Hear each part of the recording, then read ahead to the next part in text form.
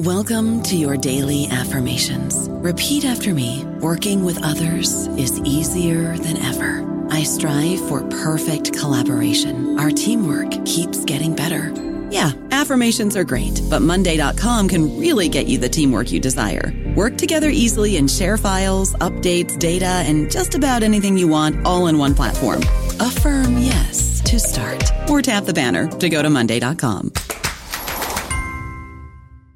Hello, everybody. This is Marshall Poe. I'm the editor of the New Books Network, and I'd like to tell you that we have a new and improved website. It has 2 new features that we think you'll love. One of them is a vastly improved search engine, so that when you type in keywords, you'll get a bunch of episodes really quick. The other is the ability to create a listener account, and in that listener account, you can save episodes for later listening, so you can create a kind of listening list. We think these features are neat, and we think you'll enjoy them. Please visit the site today.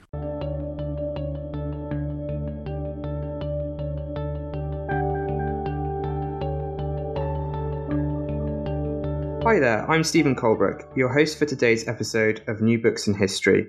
Today I'll be speaking with Heather White about her important new book, Reforming Sodom, Protestants and the Rise of Gay Rights. White charts the relationship between mainline Protestant groups and the gay rights activists in the 20th century and challenges the usual secularization narrative of American queer history. Welcome to the program, Heather. Thank you, Stephen. It's good to be here. Thank you. We always begin our show by asking our guests what brought them to history. So how did you come to study the history of the relationship between religion and sexuality?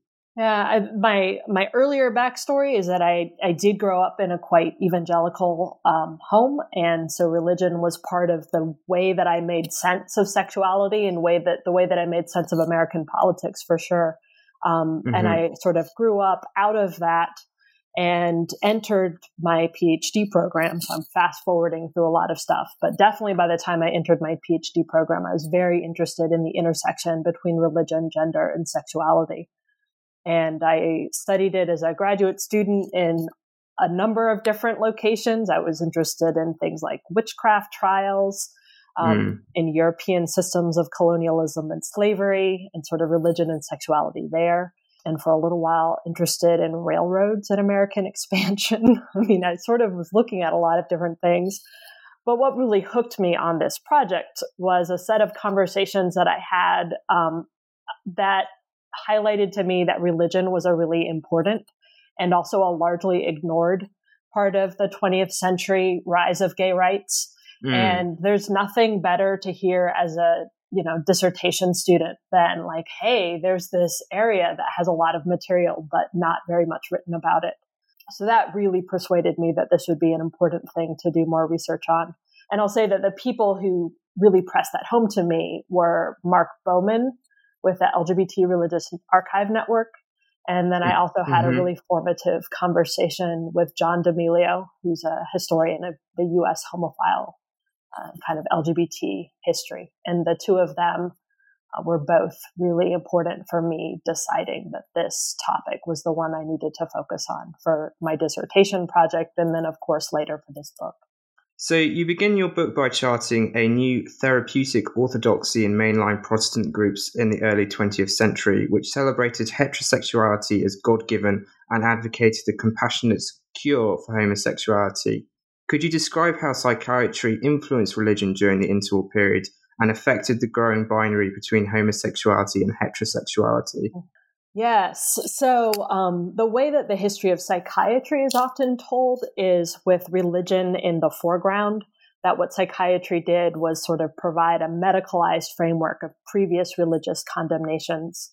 But what I did in my research was really to look at how religion never went away.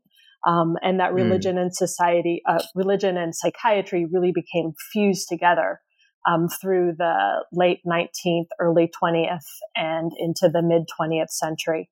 And that the framework that psychiatry provided for human sexuality also provided a new interpretive framework for Christian theology and for biblical studies. And what I do in the first chapter of the book is focus on especially white Protestant cultural elites in people who were, many of them in New York and other cosmopolitan areas, And they were the ones who were writing the influential theology books and creating the new translations from the Hebrew and Greek, and so had a great deal of influence over Christian teaching and Bible interpretation.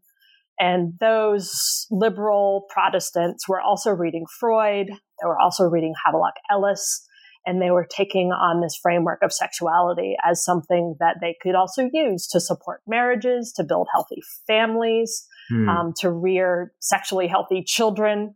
And so what I show in that first chapter in particular is how the framework that has been called sexual liberalism, which focuses on sex as good and healthy, especially for, in terms of heterosexuality, that framework was also fused with religion. And that's what I call the therapeutic orthodoxy, which was that God made sex good and healthy. And so there's a way that the new sort of therapeutic frame also worked to reshape what people understood as religion, and especially the traditions that they understood from theology and from the Bible. So your book then helpfully contextualizes biblical condemnations of homosexuality. Could you explain why mid-century translations of the Bible moved from condemning sodomy to condemning homosexuality specifically? I think the easiest way to go into that is just to see what a weird category sodomy was.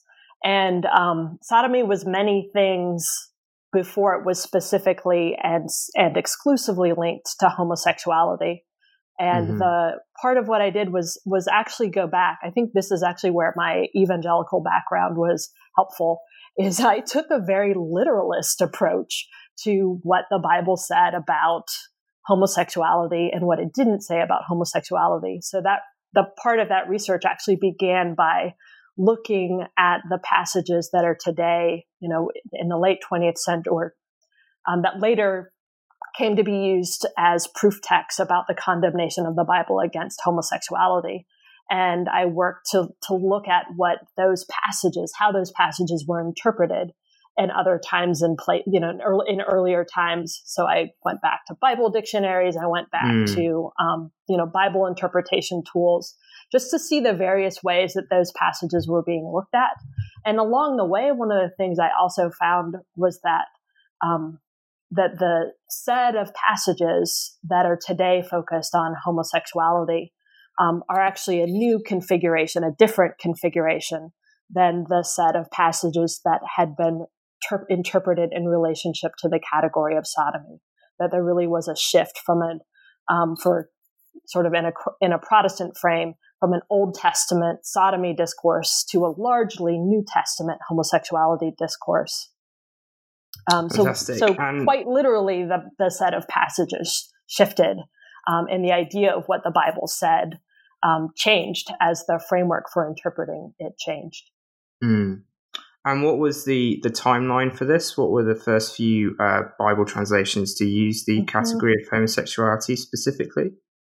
The first Bible translation was the Revised Standard Version, which came out in the mid 20th century. And then it wasn't until around, I think the earliest Bible dictionary definition I found for homosexuality was in 1960 or somewhere right around there.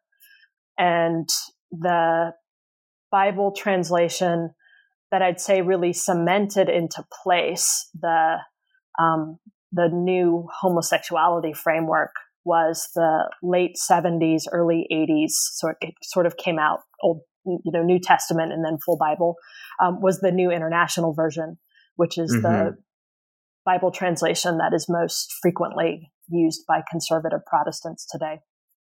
Your book then moves on to the relationship between religion and the early homophile movement. How did mainline Protestant groups and the therapeutic model interact with the burgeoning gay civil rights movement after the Second World War?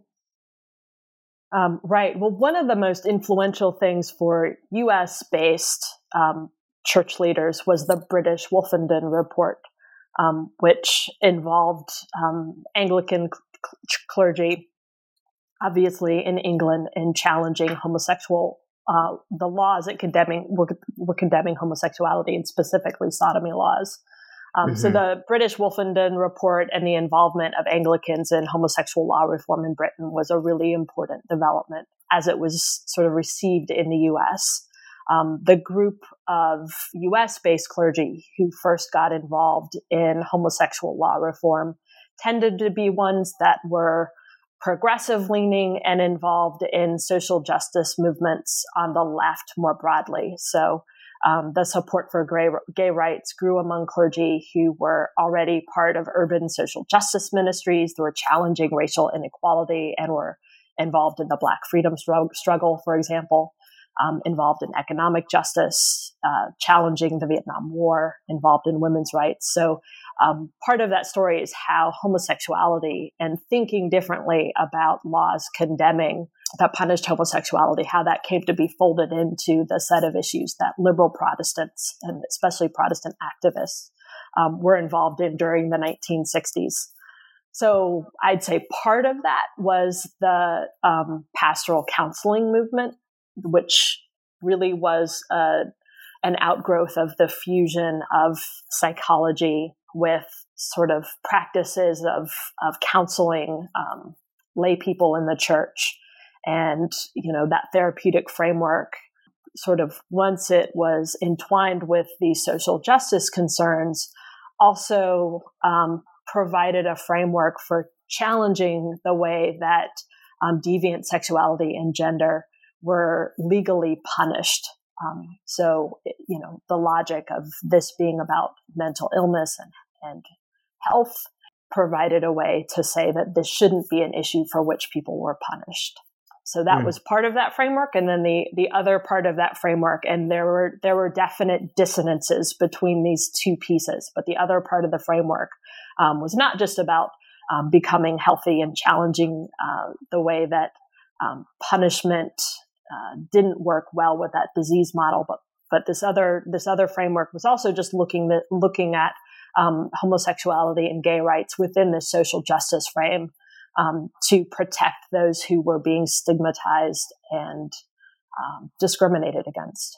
I don't know about you, but I'm very busy and I don't have a lot of time to cook. That's why I subscribe to Factor. Eating better is easy with Factor's delicious, ready-to-eat meals. Every fresh, never frozen meal is chef-crafted, dietitian approved, and ready to go in just 2 minutes. You'll have over 35 different options to choose from every week, including Calorie Smart, Protein Plus, and Keto. These are 2-minute meals. Factor meals are ready to eat and heat, so there's no prepping, cooking, or cleanup needed. They're flexible for your schedule. Get as much or as little as you need by choosing your meals every week. Factor is the perfect solution if you're looking for fast, premium options with no cooking required. Sign up and save. We've done the math, and this is important. Factor is less expensive than takeout, and every meal is dietitian approved to be nutritious and delicious. Head to factormeals.com/NBN50 and use code NBN50 to get 50% off. That's code NBN50 at factormeals.com/NBN50 to get 50% off. Yeah, so you outline a kind of burgeoning alliance between certain members of the clergy and gay rights groups in cities such as San Francisco in the 1960s. What specifically did this alliance achieve, and what were its limitations in terms of the early homophile movement? Because obviously this was a pre-Stonewall movement. Right. Right. In the 1960s, the most important piece of that story was in San Francisco, as you mentioned, and in 1964, where a group of clergy formally partnered with homophile organizations in San Francisco, and they formed an organization that they called the Council on Religion and the Homosexual. Mm-hmm. And that organization very intentionally utilized the social privilege of clergy to challenge the moral stigma against homosexuality. So one way that that's been talked about is the cloak of the cloth, kind of the idea that the moral privilege of the clergy was strategically useful for challenging the moral stigma that was attached to gender and sexual deviance. And in San Francisco, that group really made a difference quickly because the clergy partnered again with the homophile organizations, and one of their first events was a ball that was a benefit, and the event was raided by the police, and the clergy were on the scene with clerical collars and were really standing up in front of the police to challenge the police about the practices of repression and harassment. And that photo, clergy and clerical collars, quickly circulated nationally as part of that story, where on the front lines, it was clergy challenge police harassment of homosexuals. So that became a model for homophile organizations across the U.S. during the 1960s about how important it was to find sympathetic clergy and to partner with them to forward this issue of homosexual law reform. And I'll say, you also asked about the limitations. The CRH was really circumspect about acknowledging that many of the clergy who were involved were also gay. Mm-hmm. So the format that their activism sort of proceeded in very much drew a line between the respectable clergy who were working on behalf of the stigmatized homosexuals. So it operated within this, very respectability politics kind of frame. Didn't give a lot of, we could say that in some ways reinforced stigma, but then the other piece of that was it didn't look very carefully, or it was very careful not to expose that there might also be clergy who were gay. Right. So it sort of separated out gayness from being a clergyman, as it were. Exactly.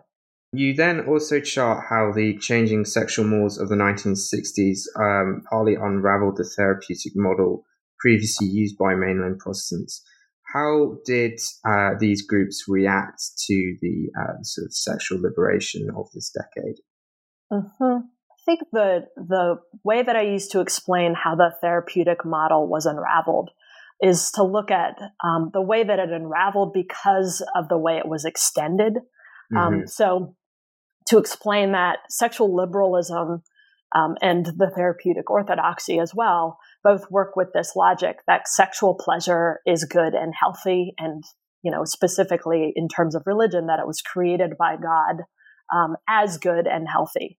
So there's a part of that logic, if sexual pleasure is in itself good and healthy, that there's a piece of that also, I wouldn't say inevitably, but at least there were groups who did question the logic that limited that good to lifelong monogamous gender differentiated marriage, and began to think also of questions about, well, is it possible that sexual pleasure and sexual health is somehow important outside of relationships of marriage or outside of monogamy, or might that in some way make it necessary at points to divorce? And, in the case of homosexuality, what about relationships between people of the same sex? So there was a piece of the challenge that was taking very seriously something that had been fundamentally, taken as key to that earlier therapeutic orthodoxy, and simply extend it to ask why limit this good to a specific set of relationships. And you then also chart how a number of fundamentalists and evangelicals appropriated some of the earlier approaches of the therapeutic model. Could you outline how they did this?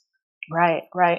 Yes, by the I'd say 1960s, fundamentalists and evangelicals were also beginning to preach this sort of gospel about therapeutic sexuality. And that's, again, that God made sex, that sexual pleasure is healthy, and that sexual pleasure is important to marriage. And all of those sets of ideas, which were fundamental to these new modern ideas about heterosexuality, challenged earlier evangelical and fundamentalist ideas that marriage was a duty and a discipline. There's even earlier 20th century writings that presents marriage as a form of suffering that is intended to perfect the soul.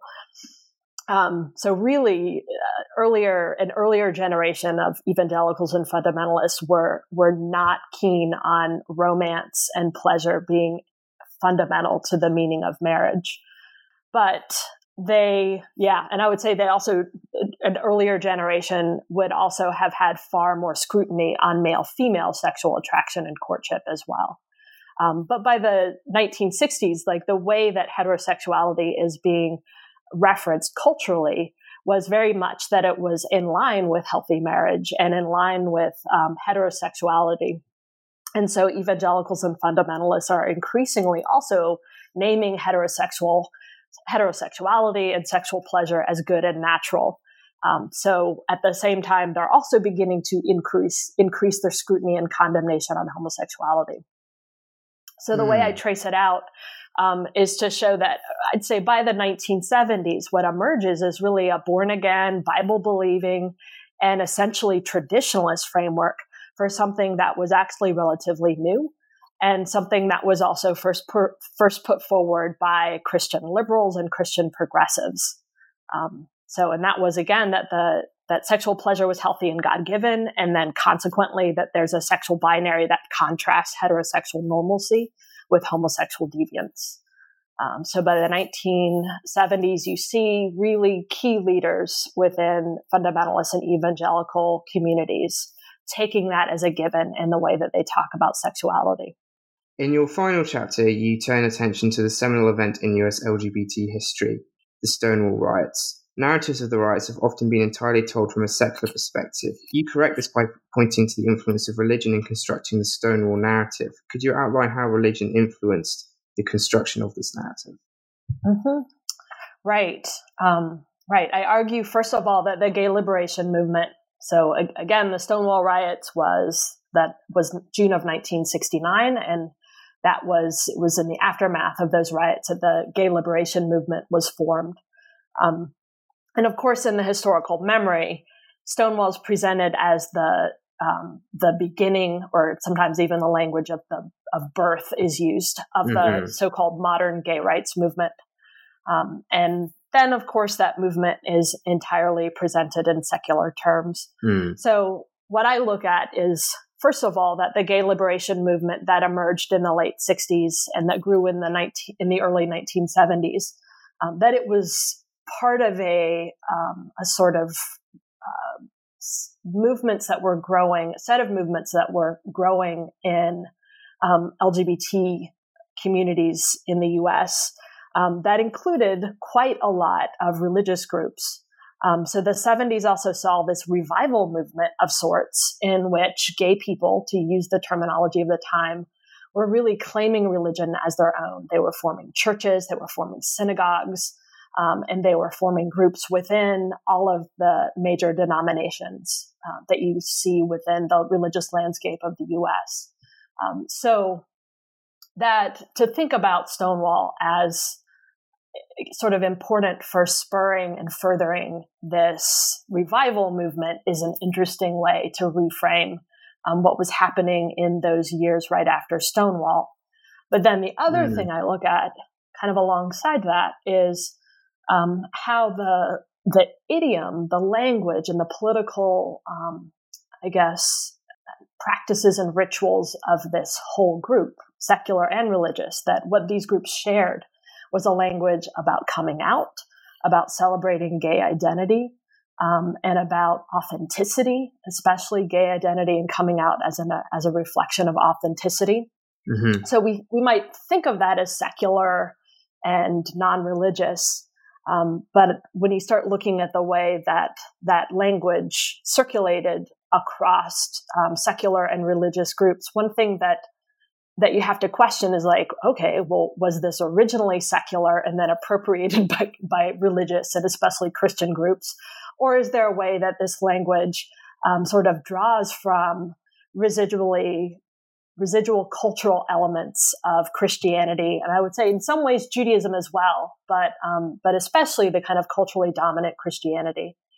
And the central example of the chapter is the commemoration of the Stonewall Riots. And the commemoration is really why Stonewall is so well known today. We know about Stonewall because the year after, in 1970, gay groups in gay groups in Los Angeles and New York celebrated the 1-year anniversary with the demonstrations that continued as Gay Pride. Mm-hmm. So the chapter traces the history of commemoration and how the language of sort of identity and coming out and even the birth of a movement that gay religious groups and secular groups were using similarly religiously tinged language. And I'd say there's a section I could even read in the book, would that be okay? Yeah, that would be great. Yeah. So, for the gay Christians whose stories I tell in this chapter, the Stonewall narrative and its commemoration conformed to the plot lines of a familiar Christian story. This scripted performance of identity did not uproot religion and replace it with gay pride. It performed gay pride as a religious identity. In the Christian terms, the protesting dykes and drag queens were figures of ritual identification. So the protesting dykes and drag queens are, of course, the figures that are remembered as leading the Stonewall riots. They were figures of ritual identification in a narrative about the triumphant overcoming of the despised and the rejected. They were more than historical agents. They were Christ figures whose suffering and triumph could be claimed by those who retraced their steps to be reborn into a new identity. We see these echoes in the Metropolitan Community Church's celebration of a freedom revival in Lavender, in gay Christians' circulated announcement of a new birth into gay identity, and in allusions to coming out as a Christian resurrection. This Christian hagiography seems like a wild appropriation only for those who, those who think that the Stonewall narrative and its attached claims about rupture and rebirth were secular or just a simple description of chronology. What I'm saying is that this was Christian interpretation that overlapped with the ritual meanings of the movement with myth. So the Christian meanings, the Christian framework really helped narrate the significance of the Stonewall riots, and that, I'd say, ritual or Christian-like language was circulated among Christian and non-Christian participants in the movement alike. So your book, in many respects, overturns scholarship in two ways, by both giving a broader history of the modern religious right and linking that to mainline liberal Protestant groups in the early 20th century, and also linking sexuality and religion in new ways. So I was wondering why you think the relationship between sexuality and religion has often been neglected by scholars or confined to adversarial narratives of the relationship between the religious rights and gay rights. Right. I'd say that the notion that religion and sexuality have an oppositional relationship is almost, at the risk of overstating, it's almost programmed into the narrative of modernity. So it's so pervasive to see sexual freedom and sexual liberation as something that's pitted in a struggle against the regulation and condemnation of religion. Right. And because this perception is so culturally pervasive, it's not surprising that it governs the scholarly work on sexuality and religion. And I'll also add that much of that scholarly work much of it was written in the late 70s and early 80s. Like that's some of the earliest influential scholarship in the field of gay studies as it was just emerging. And that was also when the religious right was beginning to emerge as a powerful force. So these other events were also really reinforcing this religion versus sexuality kind of paradigm. But I'd say there's also scholarship that counters that. And it was that scholarship that was pretty important to my work as well. That scholarship that challenges the deeply programmed ideas about religion as only condemnation and regulation. So the person who I was reading and rereading as I was working on writing much of Reforming Sodom was Michel Foucault's History of Sexuality, right? The volume 1. And Foucault in there talks about the sexual liberation movement as preaching a great sexual sermon. Like there's a section, especially at the beginning of History of Sexuality, that is making these interesting claims about sexual liberation as a continuation of religion, and especially a continuation of Western Christianity. Oh, wow. Okay. I don't remember that section. That sounds really interesting. And I think, so much of Foucault's work in the subsequent literature in queer studies focuses on that passage about how the sodomite became a homosexual. And that passage, or that section of Foucault's work, seems to imply that like religion is a source of condemnation, and then it's the emphasis is on the rupture. And then it's taken up in psychology and psychology to some extent continues the condemnation, but in a new framework, and leaves religion behind. But in the beginning of that same book, Foucault is talking about the religiosity of the revolutionary project was carried over by implication into modern times. Let me say that again. The religiosity of the revolutionary project was carried over into sex, and sort of talking about especially the liberationist activists and the Great Sexual Sermon, which is, again, taking up the sort of idea of creating a new world that is part of the religious project and continuing it in the project of sexual liberation. So we can take pages from Foucault, right, and look at that dynamic of opposition between regulation, or to look again at the dynamic of opposition between religion and sexuality, right, and challenge that perception that condemnation and taboo and regulation is the only story. That in fact, there's a part of that dynamic that's a ruse that covers over the incitement and the sort of channels of circulation that religion provides, not only for ongoing religious movements, but also for movements that get perceived and named as secular. So, I mean, I'd say all of that doesn't negate that religious groups are often hostile, right, to LGBT people, but it does take apart the perception that there's some monolithic cultural force called religion that is intrinsically repressive of sex. Right. It opens up the possibility that we can have a religion that isn't oppressive to LGBT people. Right. And that there's especially a weird notion that authentic religion, traditional religion, the real religion is a religion that is condemning, and that these newfangled ones have just sort of adopted some fancy secular notions and watered down the original story. And if religion is anything monolithically, then there's nothing, so part of it is just to take out that cultural logic and acknowledge the way that people had been inventing this all the way through. Mm-hmm. On both sides. The traditionalist paradigm is also an invention. Thank you so much. I think we've taken up a lot of your time. We've just got a chance to ask one final question, which is, what are you working on now? I am now doing a deep dive into some of the subterranean influences that appear in the background of reforming Sodom. So along the way of doing this other research, I sort of found a lot of other stuff, and it didn't fit within this broader history, 1940s to 1970s of Protestants and gay rights. So there's a lot of stuff that's focused very particularly on New York City and on Episcopalians. So I am working on developing that more focused story about Episcopalians, closeted networks of priests and diocesan officials and influential Episcopalians in New York City, and looking at their early involvement in homophile and gay liberation sort of movement building. So the George W. Henry Foundation, which is a small part of Chapter 2, reappears again.